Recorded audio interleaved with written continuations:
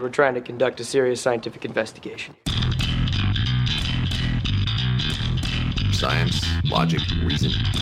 Do you have any hard data? Now, that's what I call science.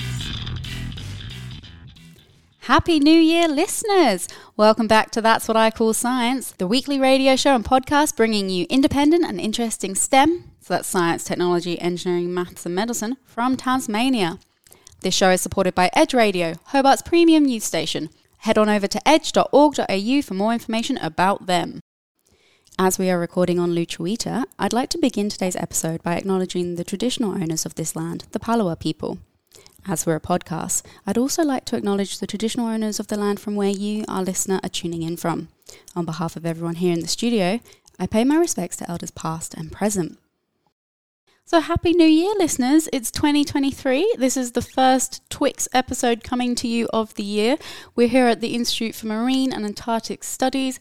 It's beautiful, it's sunny, there's a boat show going on outside, so the harbour's full of boats and people. It's pretty idyllic. I'm stoked to be spending the first episode of our 2023 season with the one and only Kate Johnson, our explorer botanist that you would have heard went on an adventure to the USA last year. Now, when we have new team members join us here on Twix, we like to talk to them about their work and their field. Kate and I joined Twix together way back in 2020 in the middle of a lockdown, and 2.5 years later, I realised that I never actually told you what I do. So I'm just this voice in the air with no background, no STEM. But today, Kate's going to be taking the reins of the show and asking me about which letter in STEM I represent and what I do. So, over to you, Kate.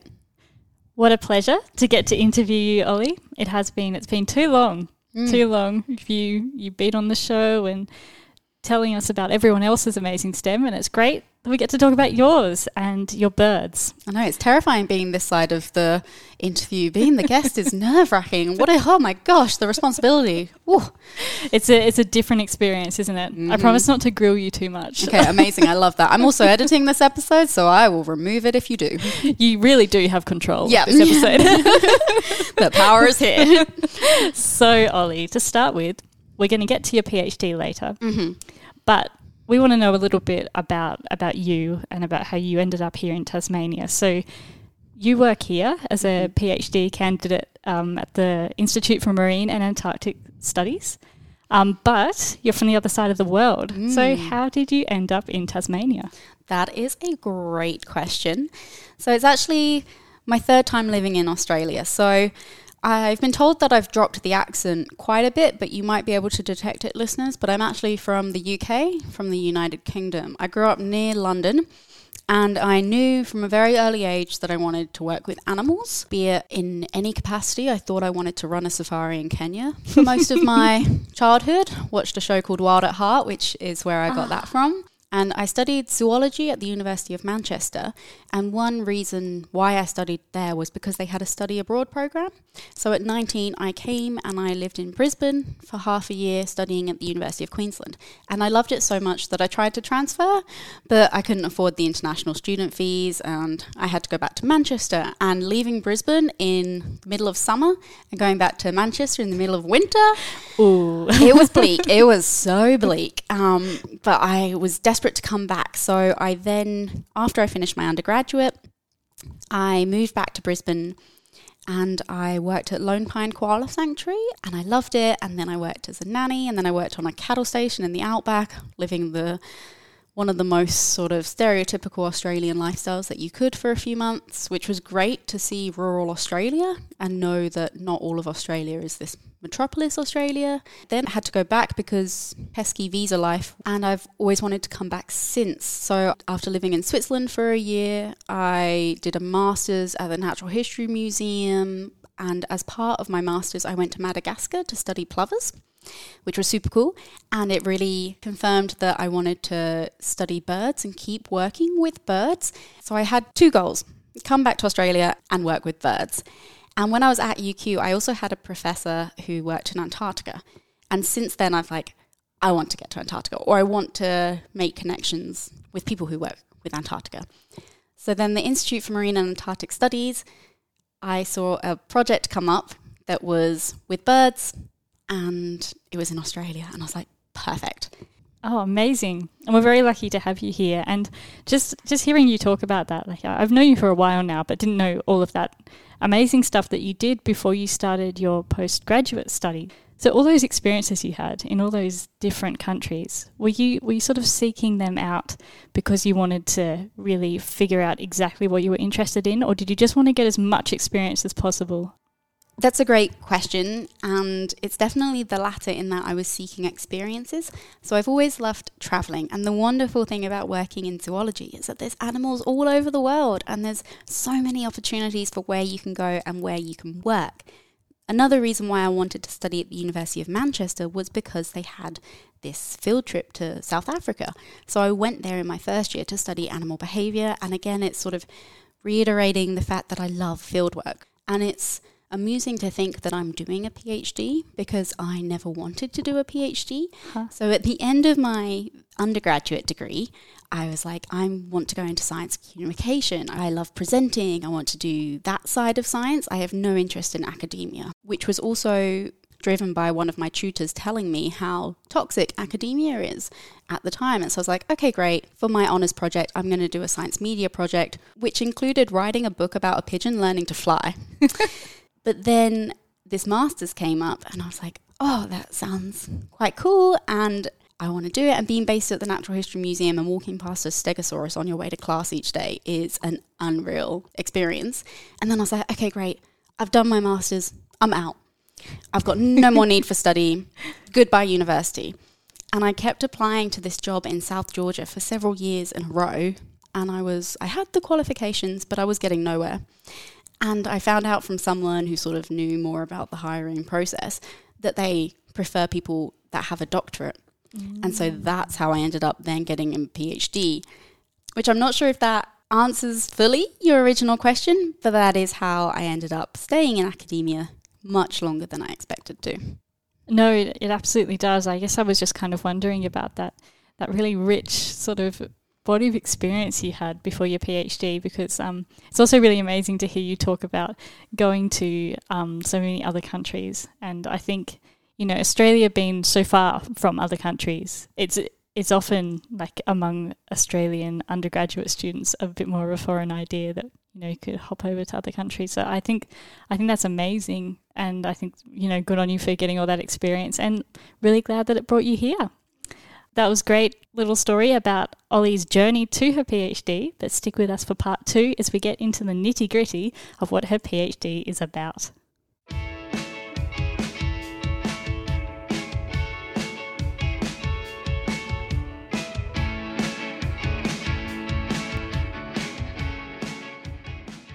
You're listening to That's What I Call Science, and today we are talking about seabirds with our very own Ollie Dove. My name is Kate Johnson, and I'm joined by Ollie Dove from the Institute for Marine and Antarctic Studies, where we are sitting today at the University of Tasmania. So, Ollie, what is your PhD all about? Well, Kate, this is the part of the episode that I was most nervous about, because you now realise how, as a guest, you're like, oh, I've got to sum up my research in a few sentences. How do I do that? But what I'm doing here is I'm looking at the behaviour of 2 seabird species. So I'm looking at little penguins and short-tailed shearwaters. And what's amazing about these 2 seabird species, one of them flies, one of them doesn't, and yet they live so close to each other. They live in an overlapping colony, and it's amazing when you're with them in the field and you see their interactions with one another. But I'm not actually studying those interactions, as fascinating as I find it. I'm looking at their behaviour when they're at sea. So seabirds, they breed on land and they're restricted to having that base when they're raising chicks, but they still feed at sea. And what I'm looking at how they're moving underwater. So I put these little devices called biologgers on the backs of birds, only temporarily. They're not forever. They're just for one foraging trip. And they take them out to sea and they're collecting data on how deep they're diving, how fast they're moving, and where they are. With that information, I can draw up dive profiles, and it's amazing because you can visualize how the bird is moving in the water, because obviously we're not there with them, we're not seeing it, and it's not always possible to put a camera on a bird, so you can't put a device that's too big. or anything that's going to hinder them from getting their food, because that would just be morally unethical. But we can use this data to visualize it in a way. And then once we've worked out, okay, so how are they behaving? We can work out what is affecting this behavior. So Tasmanian waters in the southeast are warming at 3 to 4 times the global average that waters are warming, as well as there being a boom in the aquaculture and fish farming industry. So there are these pressures on the marine organisms that live here in southeast Tasmania. And if we can understand how they're behaving, what environmental variables are affecting that behaviour, we can then work to detect, okay, so are there anthropogenic effects, anthropogenic meaning human, affecting this behaviour, and should we be looking to have mitigations and ways of preventing or helping aid that? So, Ollie, you mentioned that you attach these little loggers to these birds and then you can track their behaviour. That's really cool. But how do you get these wild animals in your hands for long enough and at the appropriate time to be able to put those trackers on them? How do you catch your birds? Oh, such a good question. I love talking about fieldwork. And listener, I can show some scars I have up on my arms. I can confirm. Being bitten by birds and the claws. So the battle wounds. Yeah, which are fairly earned, because honestly, if someone was taking me out of a home and putting something on my back, I could fully understand it. Yeah. But the little penguins and the short-tailed shearwaters, they live in burrows. They're actually burrowing seabirds, which is such a funny concept when you think of a bird living underground. But they make these burrows, and when they're rearing their chicks, so shearwaters typically have 1 chick a season, penguins have 2 chicks at a time, and occasionally they can do 2 lots of 2 in a season. What we do is that we know where they are, and because they're burrowing, we can get them out of the burrow, which is all done under an ethical permit and you're trained. So listeners, I would never recommend putting your hand in a little penguin burrow. A, it will hurt you, and B, it's not polite to the bird. And what we do is that I have this electrical tape, and I use several layers of their feathers. So I put sort of 3 strips on the tape, and then I put this little device, which it looks like an eraser. And this tape is really good and it can last, except occasionally you do lose those devices. Yep. Yeah, which is unfortunate. And the penguins, during their breeding, they're only going out for a day at a time to forage locally. Both adults are provisioning for the chicks. They have this really reliable schedule where one goes out, the other comes back. So even though when they're breeding isn't reliable, when they begin breeding, their behaviour is very reliable. The shearwaters, on the other hand, they're an amazing bird. They all sort of lay their egg at the same time, and then they're looking after their chick, and you can see these chicks grow, and it's short-tailed shearwater chicks are so funny because they end up growing this mullet of feathers that they have, which is gorgeous, but it's hard not to laugh at them.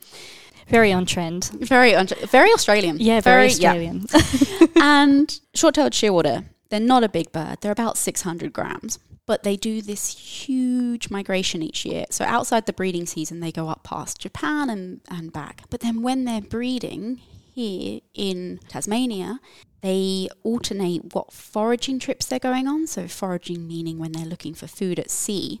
They do either short trips around Tassie, which are the trips I'm looking at. And those short trips are to provision their chicks. They sort of go on 2 to 3 day trips to feed their chick. But every now and then they're like, nah, I need some R&R for myself. I need to look after my own condition. Peace out. And they go down to Antarctica. Wow. And like within 2 weeks, they can get to Antarctica and back. And they're a small bird. And it is a huge way to fly within 2 weeks.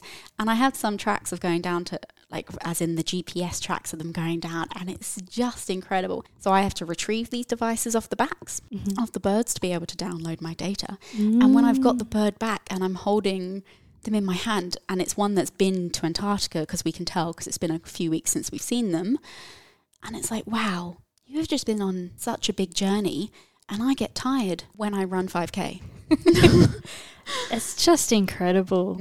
The fact that, you know, you can tell someone as a fact that these birds fly that far, but to know that personally, you know, that bird has flown that journey is incredible. And Ollie, I know that your PhD is very physically draining, and that's because you do an awful lot of fieldwork, which I know you also love a lot. So can you tell us a little bit about the fieldwork you do? I love fieldwork so much.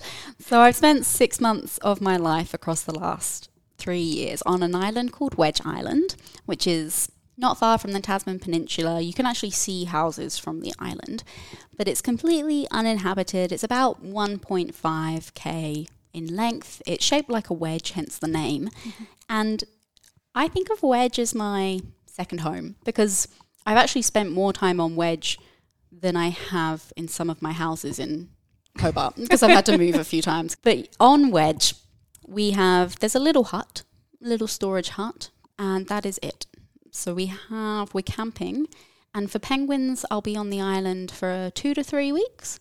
But for the shearwaters, I'm on the island for 5 weeks because we deploy all the devices in the first 2 weeks. And then because some of the shearwaters might be going to Antarctica, we have to wait for 3 weeks for some of them to return. It's a gamble when we put out a device for a shearwater. Are they going to do a local trip or are they going to Antarctica? We had a couple of episodes last year that were based on Wedge Island where I interviewed some of my volleys at the time. So you would have heard a couple of these stories there. But basically, because we have no facilities, it's bare minimum. There's no showering. There's no toilets. We have these big rocks and you go to the toilet within the tide line. And it is such a great adventure and I love it. And because they're burrowing birds, I spend a lot of the time rolling around in dirt and it's filthy. And I have 2 volunteers with me at a time and they change every 10 to 14 days. And I once had a volunteer come and they came to stand near me because I was showing them something. And then they backed away automatically because I smelled so much of seabird feces. And that was the one time I've had someone sort of recoil from me. Otherwise, I had another volunteer who said I smelled better than they expected. So, it's not glamorous work, but it's amazing.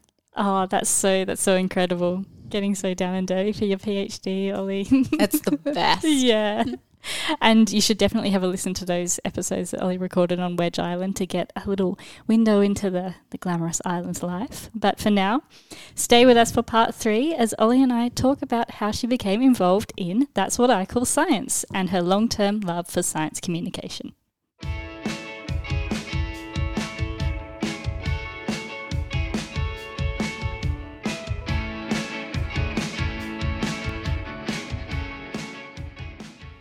You're listening to That's What I Call Science, and today you're with me, Kate Johnson, as I chat to our regular Twix host, Ollie Dove, about her work in seabird research and her SciComm work.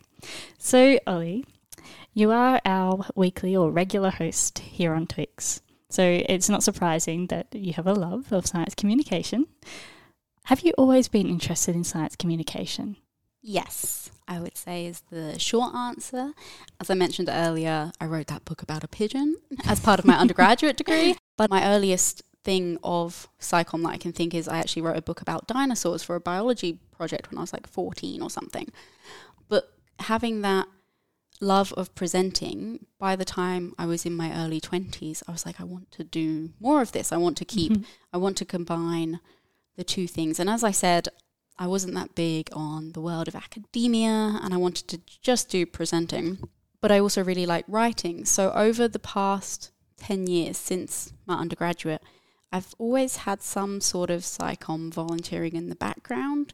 It often started as writing articles.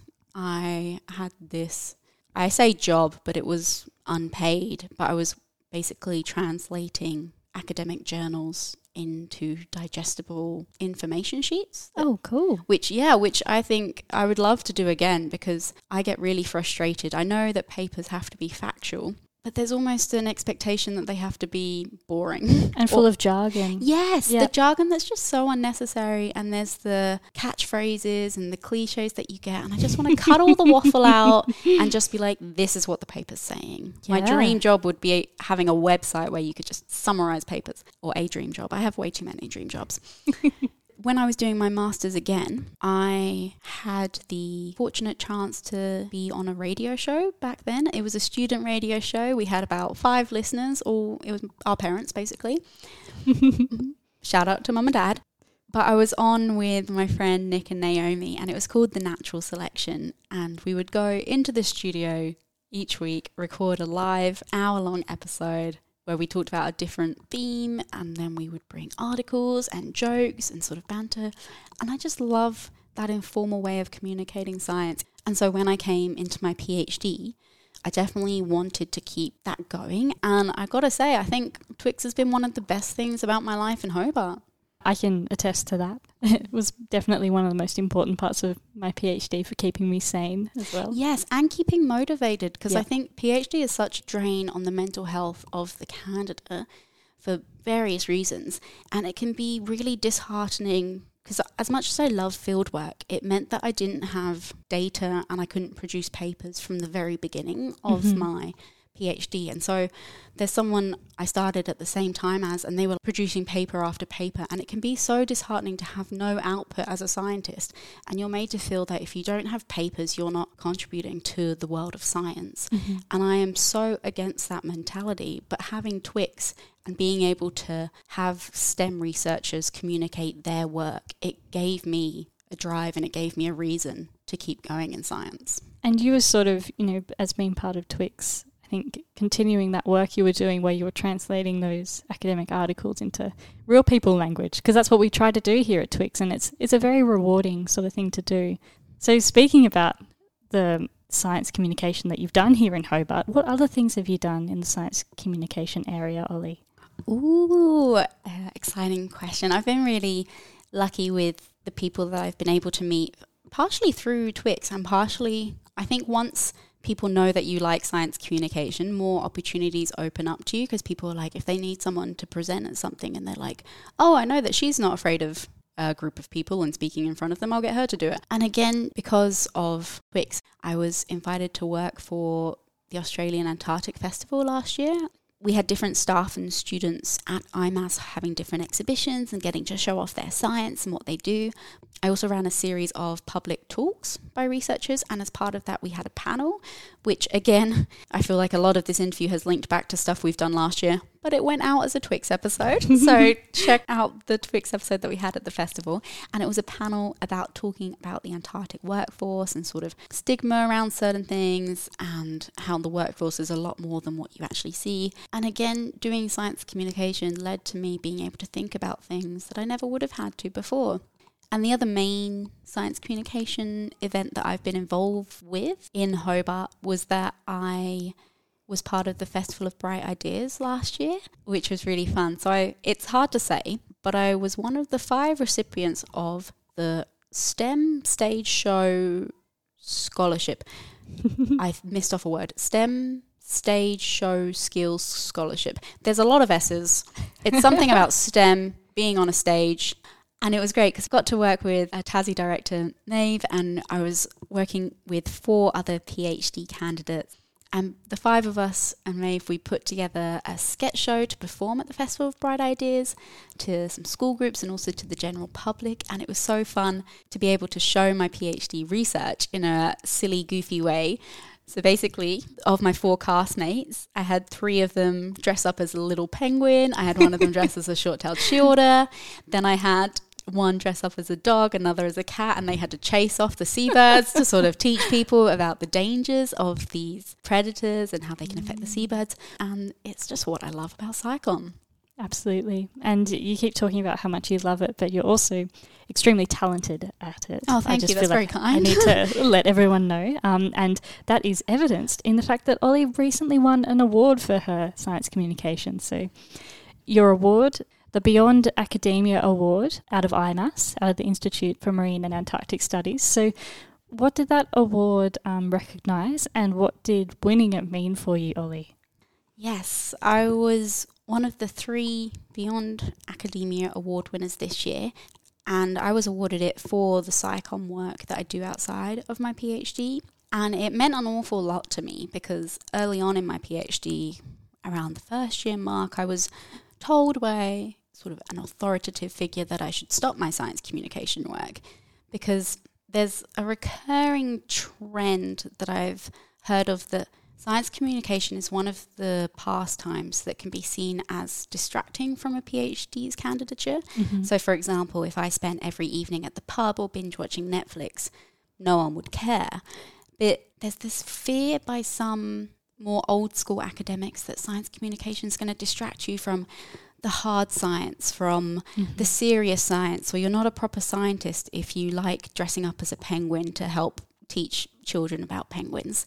And to have been told that advice early on in my PhD, and then 2 years on have my faculty actually officially recognise it, and this award's going to go on my academic transcript. So the stuff that I'm doing in science communication is being officially recognised. And without getting too emotional over it, it just feels like a huge win.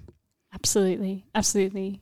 Having been told that so early on, and then having that sort of turnaround where someone's obviously seen the value of what you're doing must be really validating and really nice, because what you're doing, I mean, I'm obviously biased because here we are on a science communication podcast, but it's incredibly important. I don't know how any scientist expects the general public to care about the science we're doing unless we can speak to them about it in a language, in a way, in a manner that's fun and accessible. And I think what you're doing is incredible. It's been a real pleasure talking to you, Ollie. Thank you. And sensing some themes, some stage acting, some books, some radio shows, and I hope that we'll hear and read and see lots of you in the future of your career. Oh, thank you so much. I'm tearing up. It's been so lovely working with you, Kate. You too, Ollie. This is just going to turn into a big... Oh, yeah, we should probably cut the thing before we just go on a complimenting as well. So... thank you for listening to That's What I Call Science. We love bringing you science-related content, and we hope you enjoyed today's show. If you love the show, you can get in touch with us by searching That's What I Call Science or That's Science Taz on Facebook, Instagram and Twitter. My name is Kate Johnson, and I'd like to thank Ollie Dove for telling us about her world of birds and the world of science communication. See you next time. This programme was made possible with support from the Community Broadcasting Foundation. Find out more at cbf.org.au. You've been listening to That's What I Call Science, brought to your station and across the nation via the Community Radio Network. You can find That's What I Call Science on all major podcast streaming services and social media platforms.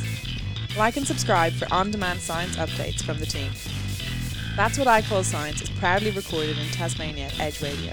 Head to edgeradio.org.au for more information on how you can support community radio. GemMaker are a proud sponsor of That's What I Call Science. GemMaker provide expert advice, services and training to commercialise new knowledge and technologies. Go to gemmaker.com.au for more information.